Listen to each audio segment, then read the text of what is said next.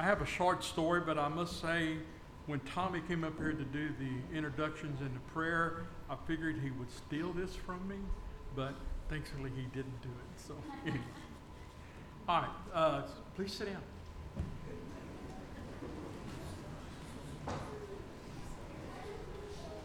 I'd like to thank the staff for getting this together and getting it organized.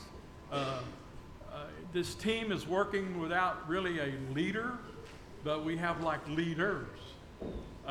And so when Matt said he was going to finish his vacation at this time at a deacons meeting, then all the deacons kind of turned and looked at me, and I looked at them. And so I have to say that I do appreciate Tommy and Ron and Bobby for helping out this morning service and this afternoon service. So I have a short devotion. So if you're looking for a long sermon, you might as well go down the street. So it's a short devotion. It's a story. And I read this story back in, I think in November. And I said, man, this would make a pretty good devotion. So the name of the story is, it doesn't have a name. I guess you could say it's the greatest gift that I never received. So the Christmas party was over. Several of the men were sitting at a table reminiscing the Christmas days of their childhood. As we get older, we reminisce about a lot of things, about being young again. Right. The conversation turned to the best Christmas in their lives. As they went around the table, they noticed one man hadn't said anything. They asked, come on, Frank, what was your best Christmas? Frank said, well, the best Christmas I ever had was when I didn't even get a present. The others looked at each other. They said, we have to hear this story, Frank. So Frank said, Frank began to talk. I grew up in New York during the Great Depression, and we were poor. My mother had died when I was just 8 years old. My dad had a job, but he only worked 2 or 3 days a week, and that was considered good in those days. We lived in a walk-up, or we barely just had enough food and clothes, money for food and clothes. I was a kid and really didn't notice. My dad was a proud man. He had one suit.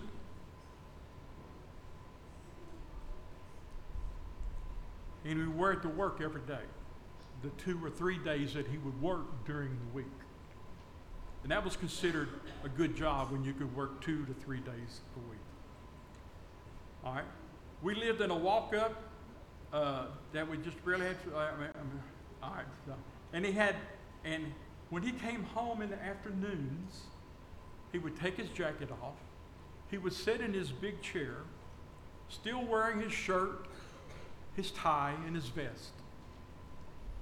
And he had this big old pocket watch that had been given to him by my mother.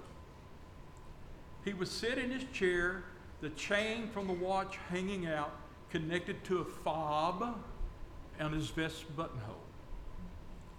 The watch was his proudest possession. Sometimes I would see him just sitting there looking at his precious watch. I think he was thinking about my mom. One year, when I was about 12, chemistry sets were the thing to get. They were the thing to have. They cost $2. That was big money, but every kid wanted a chemistry set, including me. I began to pester my dad about a month or so before Christmas. You know, I made all the same kind of kid promises. I would be good forever. I will do all my chores. You won't even have to ask me to do them. I'll do them, I know it. I wouldn't ask for anything else ever again. My dad would just say, we'll see. So 3 days before Christmas, he took me to the carts. This was an area where all the small merchants kept their street carts. They would undersell the stores, and you could get a good buy. he would take me to a cart and pick out some little toy. Son, would you like this? No, no. Something like this? No. We went through every cart that was there. It was, son, would you like a toy gun? No. Son, would you like a toy car? No, Dad. No, I don't. I must have a chemistry set. So we tramped nearly through every one. We didn't have the money to buy. I didn't realize that he didn't have the money to buy a chemistry set. Finally, he said, we better go home and we'll come back the next day. All the way home, I pouted and whined about the chemistry set. I repeated all the promises I'd gave him the days before we went. I said I didn't care if I got another present. I wanted that chemistry set.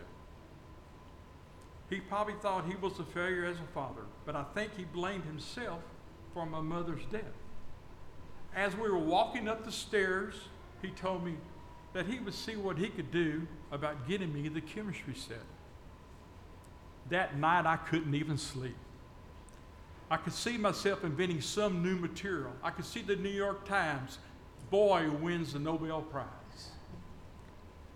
The next day after work, my dad took me back to the carts. On the way, I remember he bought a loaf of bread. He was carrying it under his arm. When we got to the first cart, he told me to pick out the set I wanted. They were all alike, but I went through every set like I was looking for a diamond. I found the right one and I yelled, "This one, Dad, this one here." I can still see him reaching in his pants pocket to get the money. As he pulled the $2 out of his pocket, one fluttered down to the ground. He bent to pick it up. As he did, his watch chain fell out of his vest. The chain swung back and forth. There was no watch. I realized my dad has sold his watch.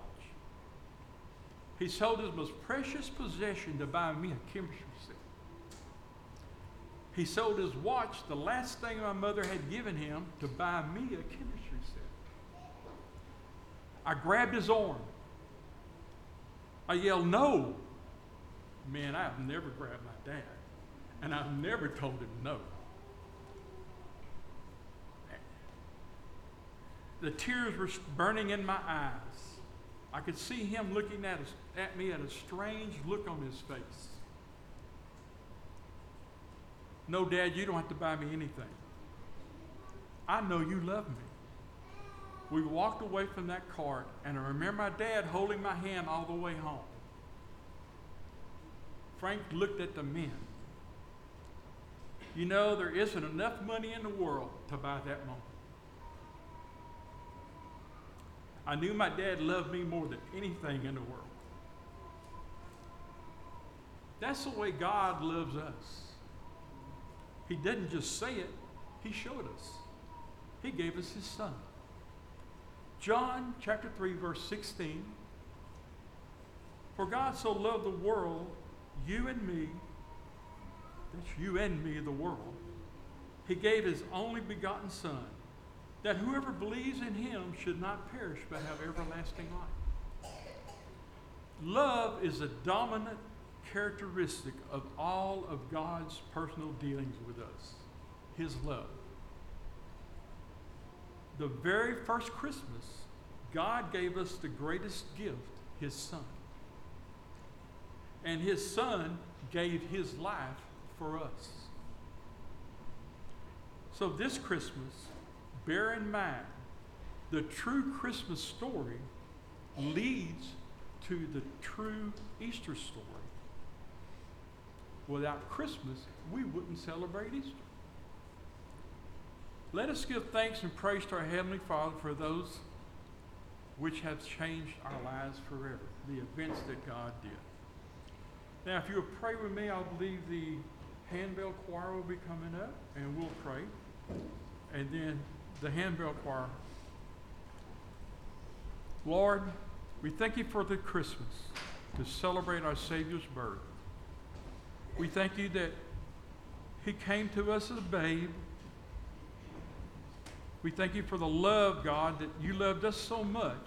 You left your throne and came down to be that baby. Father, he lived a great life, perfect life, no sins, no blemishes, yet he willingly gave his life so we could have life. May we remember the true Christmas story and declare it to the ends of the earth. It's through him we pray. Amen and amen.